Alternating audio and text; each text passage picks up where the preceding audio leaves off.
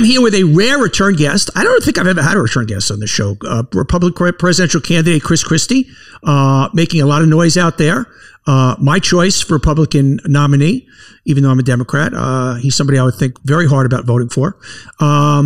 He's coming off a marathon Morning Joe appearance this morning. I was exhausted just watching you, man. Well, thanks, Donnie. I was really encouraged by the amount of time I got to talk with Joe and Mika and Willie and Mike this morning. Talked about a lot of really important issues, and it was great. It was a great time. Why are you the only one that has figured out of this field that this thing goes through Trump, that you've got to punch Trump, that it's Trump or not Trump? Everything else is just noise. I don't understand it. I think part of it is, none of them have had the experience that we had running in 2016. In 2016, you'll remember, Donnie, we all thought there were two lanes to the nomination, right? There was the establishment lane where it was me and Bush and Kasich and Rubio, and then the conservative lane of Trump and Cruz and Ben Carson and Carly Fiorina. And everybody convinced us it was going to work like the NCAA tournament, we're each going to advance in a bracket. Brackets, right. Well, by the time we got done beating up each other, Trump had the nomination. And so I do think that this is one of those moments where having run before is a real advantage, because I've lived through these theories about, don't go right at him. When he collapses, you'll inherit his voters. He's not collapsing and he's not going away unless you defeat him. So to me, there's one lane to this nomination. Donald Trump's at the head of that lane, and you got to go right through him if you want to win. Well, in doing that, we've got to obviously understand the Trump grip. He's got 50%. This is after January 6th, after losing 3 or 4 straight elections, after 2 indictments, 2 more to come. So as a behaviorist, as a politician, as a smart Jersey guy, explain to me why he has this hold over the base and over the chunk of the party, regardless of what happens. What is it? Explain it to me. I think there's 2 different reasons. I think there's a group of these folks, maybe 20 to 25%, who just love Donald Trump and don't care. This is I could shoot somebody in the middle of Fifth Avenue crowd. Sure. Right? That just are going to be with him no matter what. I think the rest of the people are people who have their jersey on all the time. And they think that to be against Trump means to be for Biden. And they don't want to be for Biden, so they'll be with Trump. What I think the campaign will illustrate to them is that there are better choices to take on Joe Biden. That if you really want to beat Joe Biden, don't run the guy who already lost to him once.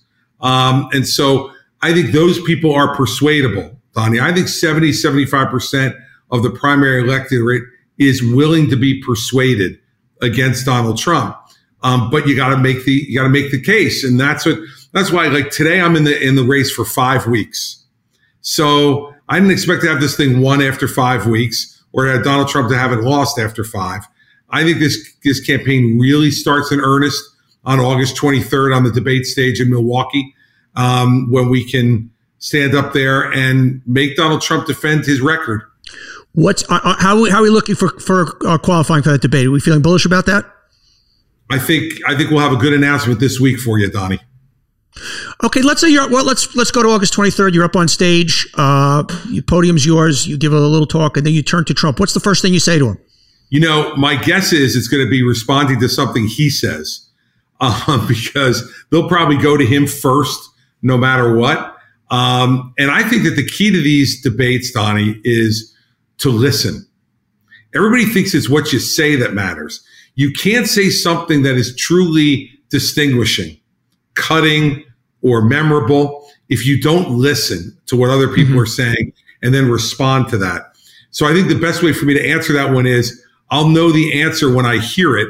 When I hear what Trump has to say, having prepped him for debates in 2016 for Hillary and 2020 for Biden, he knows I know how to do this, and that's why he don't want anything to do with this.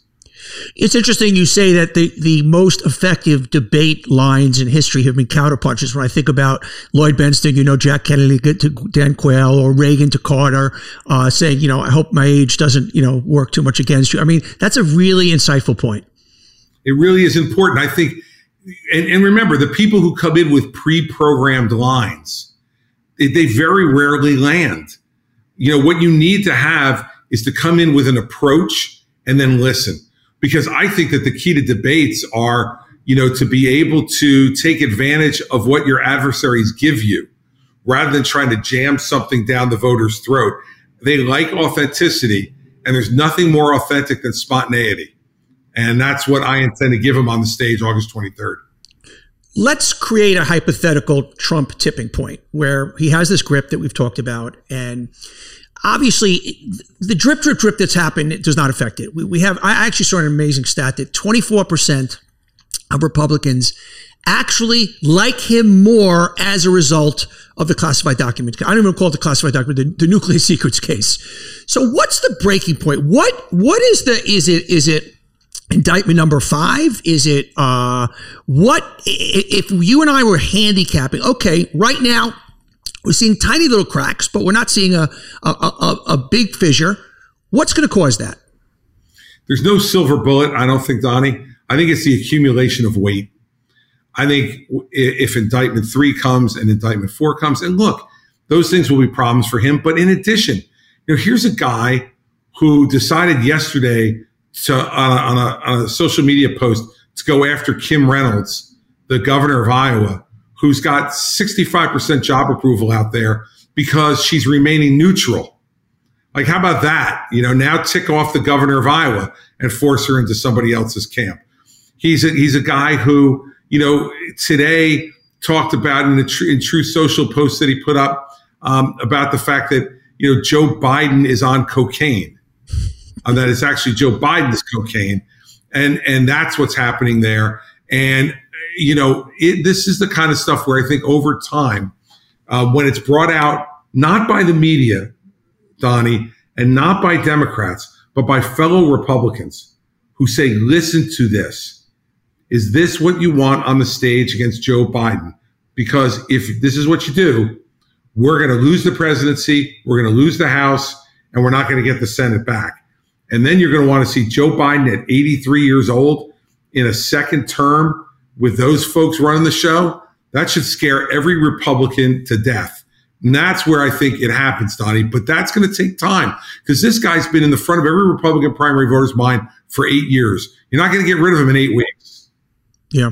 Yeah. You mentioned the indictments. Can we do a kind of a power ranking handicapping? I know you mentioned on Joe this morning that the first one you thought was a mistake. I agree with you also, because it kind of sheds a negative, I don't want to say a negative light, but a skeptical light on all the rest that come. But let's pick up with the documents case and go forward with a potential Georgia case and a potential January 6th case. Take me through them as Chris Christie prosecutor. Look, I think the documents case is a very, very big problem for him for 2 reasons. One, he's basically admitted both the fact that he has possessed classified documents when he was no longer entitled to have them as a former president. And secondly, he's admitted to an obstruction. That basically, I know that I was supposed to give the stuff back in returning the grand jury subpoena, but I was too busy to go through all the boxes. And I had, golf shirts and golf pants in the boxes. And so I didn't have time to go through and get that stuff out. I certainly don't want to give my golf shirts to the FBI. I mean, right. He's basically admitted the elements of both crimes, both the classified documents crime and the obstruction crime. So I think no matter what now, look, we haven't seen what Georgia may be willing to do or what the January 6th investigation from Jack Smith may uncover. But right now, I agree with what Bill Barr said. If half of what's alleged in the indictment is proven beyond a reasonable doubt, he's toast. And if he decides to take it to trial, he's going to go to jail. Because you mentioned you mentioned about a plea. What would a plea look like? Nobody's talking about a plea. They're talking about he's guilty, he's going to jail, or is he going to go to jail? What would a plea look like? Look, I think my guess is that some kind of plea would be in return for no jail, that he would have to agree to no longer be a candidate for public office.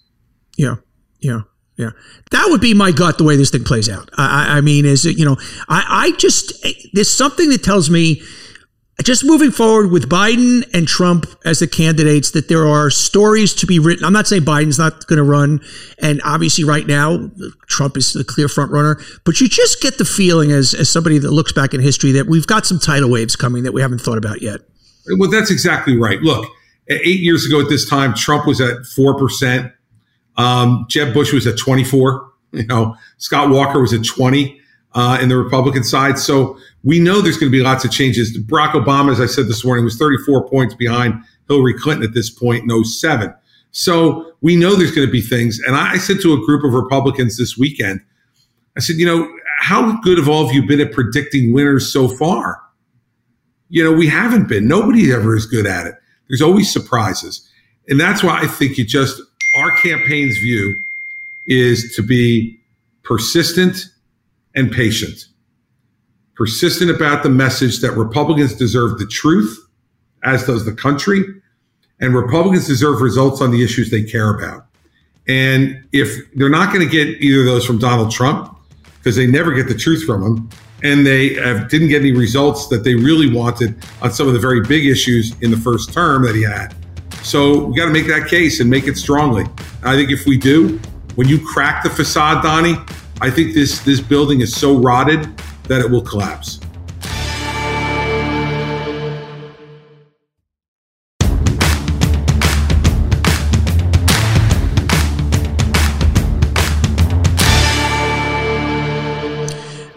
Give a cynical, depressing point, and it's just your website is Because the Truth Matters, and it was an op-ed piece in the Times a few weeks ago that to many Republicans, they think non-truths are weapons. They don't give a shit. They don't give a shit about the truth. It's just, and so if you don't have fucking truth to play with, what do you play with?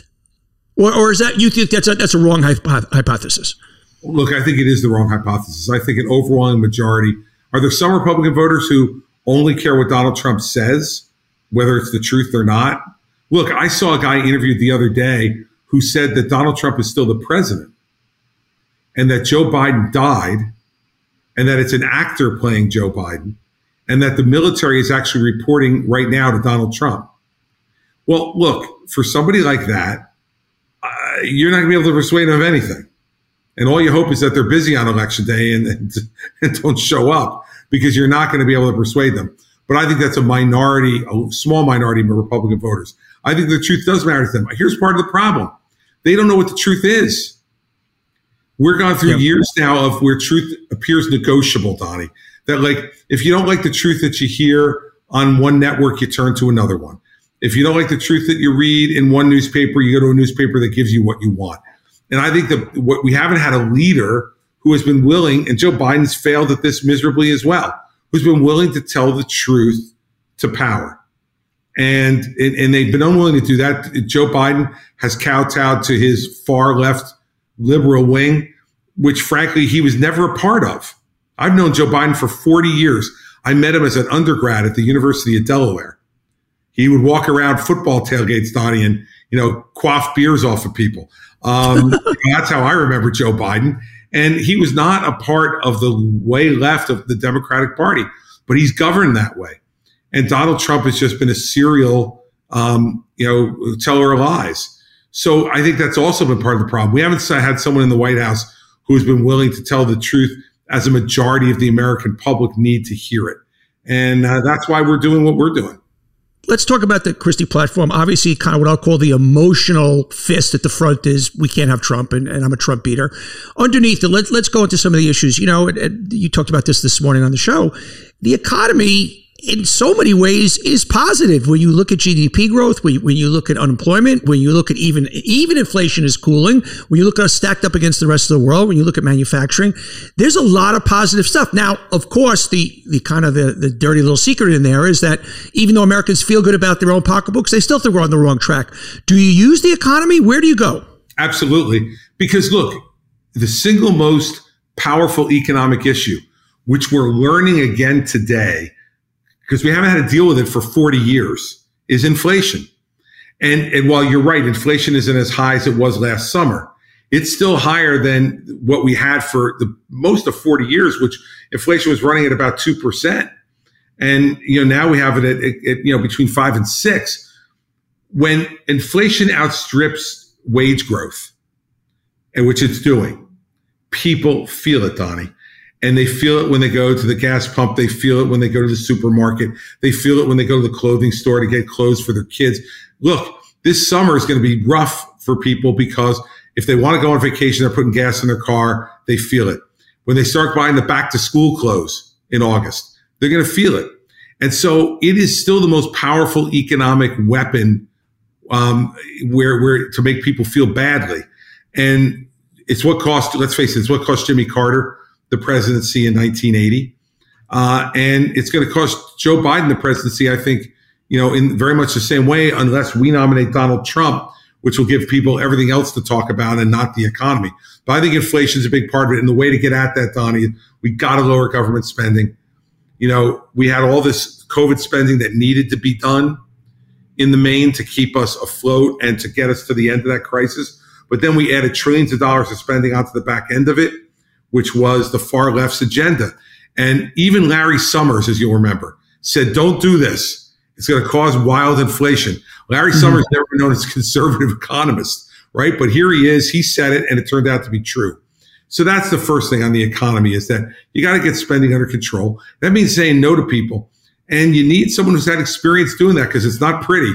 You'll remember I had an $11 billion deficit on a $29 billion budget when I came into the governorship in New Jersey. We didn't raise taxes. We cut 836 individual programs, and we brought the budget into balance. But my approval ratings went down during that time, Donnie, because you're saying no to people. Yeah, I have a president who's willing to endure that. Let's move to abortion. You've been a pro-lifer all your life. You believe that you were for Roe being overturned. You believe the state should be making the decision. Obviously, we've got a lot of craziness going on where in states where they're passing no exemptions. Somebody could be raped by their uncle, or a woman could be bleeding out on a table and still no abortion. I know you don't believe that. I was also really moved this morning. I never heard you tell that story about your sister. Because we talk about pro-life or pro-choice in abstract terms, but when you start to think about it and you attach real human stories to it, your head tilts a little bit. Well, that's it. And that's what I was trying to get to this morning, because, you talked about the length of the interview this morning. It's very rare that you can get that deeply into any issue, right? So we got fairly deep into the abortion issue this morning. And since I had the time, I figured I would tell that story. That for me, it's not some theoretical issue. It is a sister who was born in 1971 to a teenage mom who, if it was 2 years later, I have to believe she would have gotten an abortion. And here's my sister now, married, 5 children, and, a huge part of our lives from the time my brother and I were quite young. And so these are complicated, difficult issues. And, Mika was bringing up the issues this morning on the extreme of this issue from a pro-life perspective. But I also brought up the fact that I think it's awful that in my state, you can have your abortion up to 9 months. Nobody, I would think, in America, or very few people think that that's a good thing to do. And so what I want to see happen in this country, Donnie, if it's possible, is for a consensus to form about what is the right rule here. And it's not going to form by it being forced on anybody. That's why I think the idea of having all the states weigh in, and let's see what the consensus is with 50 states. Yes, you're going to have some people who are going to pass, no exceptions, abortion ban. And you're going to have some like New Jersey and New York who are doing 9-month abortions. Those are the extremes. Where does the consensus form in the middle of there? Because then I think the federal government might be able to bring the country together around that consensus. But I think right now the country is still too divided to do that. And everybody in each one of their states is going to have a right to have a voice and a say. Let's see what happens. Because look what happened in Kansas. Red state, everybody thought that would be a pro-life state. It turned out to be more of a pro-choice state on that issue. So I think also we get in trouble predicting who's going to go which way. Let's see what happens, because the people are going to have their voice heard on this. If you just look at the pure, taking the moral or the humane issues out, if you look at the politics of it, 60% of the country was against the overturn of Roe v. Wade. If I am running a Democratic campaign, I am going to scare the hell out of women. I am going to make it seem that your extreme that you're talking about, as far as no exceptions to rape, no exceptions to incest, is going to be rampant. And a woman is going to not only lose her choice of her body, but in the most extreme cases. To me, I think that's going to be a lot at the top of a lot of communications that the Democrats are going to put forward going forward. I hope so, because if they do, they're going to lose for sure. Because what I will say, Donnie, is I think there are very few voters who that is their number one issue. And I do think that when you look at what's going on in the world, we just talked about inflation. We're seeing education testing scores that are going down, down, down for our kids K to 12. They're not going to allow them to be competitive in the rest of the world. You have Russian aggression in Ukraine. You have Chinese aggression in our own hemisphere, in Cuba and in Brazil. You have a border issue that needs to be dealt with and an immigration issue that needs to be brought to a conclusion here so we can fill some of the 8 million empty jobs that we have in this country and be able to get a legal immigration system that works and continues to grow America's strength. One of our advantages over China is we're not nearly the aging population that they are. My point is, when all these issues are brought to the fore in a presidential race, I'm not saying abortion is unimportant, but what I'm saying is I think it's a small percentage of people that will make that determine their vote. And my proof of that, Donnie, is that in New Jersey, I ran as a pro-lifer with exceptions for rape, incest, and life of the mother. And I won twice in what is one of the most liberal blue states in America. It's not that I changed their minds on abortion. I didn't. But they thought, one, I was giving them what my authentic point of view was. And two, in New Jersey at that moment, it wasn't the most important issue to them. And so I think that if Democrats do that, I think it may be a mistake. You mentioned immigration, and I'm going to now appoint you immigration czar. Tell me what Biden's been doing wrong and what Chris Christie's immunizations are. Give me the actual policy. Here's the problem. He hasn't done anything. And in the same way, Trump didn't do anything to try to change the immigration policy. Trump's immigration policy was stop people at the border and build a wall. He built 47 miles of wall in 4 years, and we paid for all of it. And we haven't got our first peso from the Mexicans. Barack Obama, Donnie, when he had 60 votes in the United States Senate, could have imposed whatever immigration solution he thought was best for the country. He did nothing. And the last president to really give this a shot was George W. Bush. I mean, I think that the problem is we haven't had presidential leadership on it. Remember the last time we dealt with immigration in a comprehensive way, Ronald Reagan was the president. Yeah. And what he did was he brought both sides together and he forced compromise on both sides. It wasn't perfect, but it helped the situation get better. And, that's why I think having a Republican governor from a blue state as president may be a pretty good idea. Think about two of the most intractable problems we have in America today, immigration and Social Security. And Ronald Reagan was the last president to fix both. And so, there's something to be said for a Republican governor in a blue state who has to learn how to force compromise, but also stand by certain principles. And that's the kind of approach, Donnie, I would bring to it. Each side's going to have to get something in this argument in order to make them agreeable. Right now, both sides stand with their feet in cement. A president's the one who can break those feet out of cement. If you hired me to help you out, I'd say on the one hand, Governor, the fact that you're punching, jabbing Trump, obviously you have to do. The other thing I would suggest, and it was interesting, I happened to hear a speech from Jamie Dimon, the JP Morgan CEO, and he was talking about how good things are for our country, not as a political speech. And he wasn't supporting Biden, but it was just ticking over. It was a message of positivity. Hey, you know what? We're not great. We're not perfect, but damn, we're really fucking good in so many measures. Where is the room for a positive message on a Republican platform? Because if you look throughout history, that yes, negative campaigning is crucial and is important, but you also need a little Morning in America in there. And that is completely missing from any Republican message out there. You have to give people hope. Right. And so, we've been in this race for 5 weeks. We're going to have a lot to say as we go forward on that. But I did listen to that Jamie Dimon talk. And I think Jamie made a lot of really good points. And so what that should say to people is we're doing that well with a completely dysfunctional government, with a government that gives itself a round of applause when it approves the debt ceiling. That becomes cause for really enormous celebration, right? That we agreed that we should actually pay the bills that we've already incurred.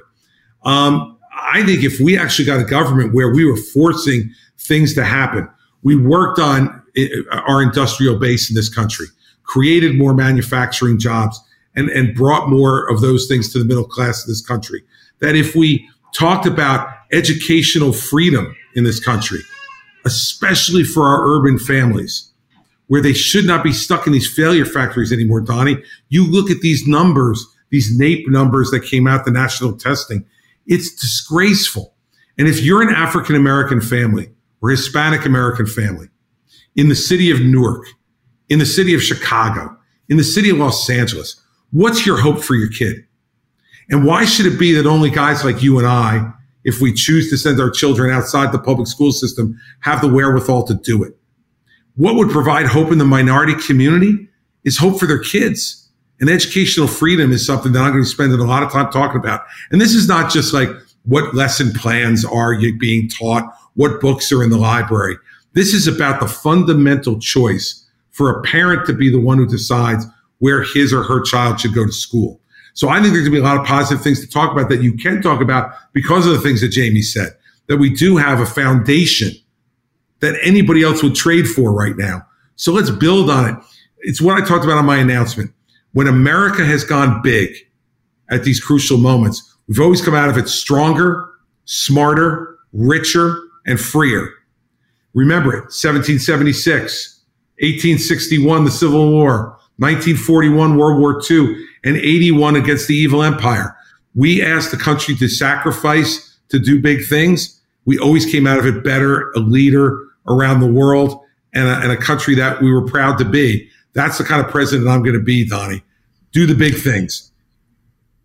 In order to get there, we got to raise some money. How's the fundraising going? I know there's a lot of talk, and I live in New York, obviously. I'm on the Upper East Side, and a lot of my friends are on Wall Street, that a lot of Wall Street money's been sitting on the sideline. A lot of big corporate money. They initially were going to go after DeSantis, and DeSantis just shit the bed. I mean, you couldn't do a stupider thing than this guy did with Disney.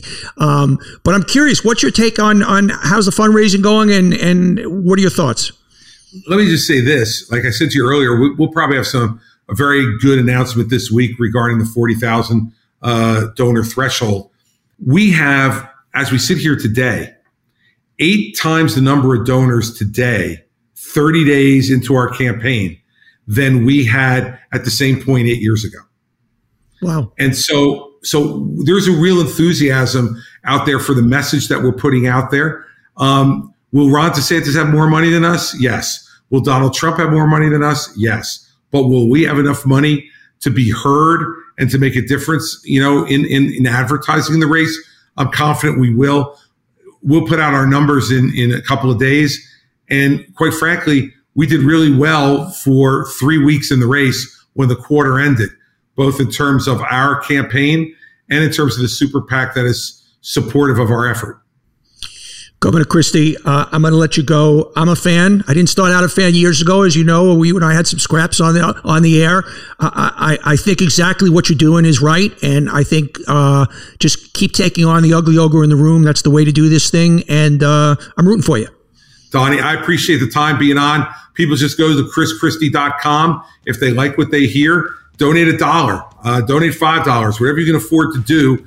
What matters much more to me is the number of people that we get to buy into our message, because that turns into votes. So I appreciate the opportunity to be on. It's always great to see you. And imagine, in the same day, I'm back on Morning Joe and on Brands with Donnie Deutsch. Big day. Talk about a media cavalcade. You have a good day, my friend. Thank you, bud.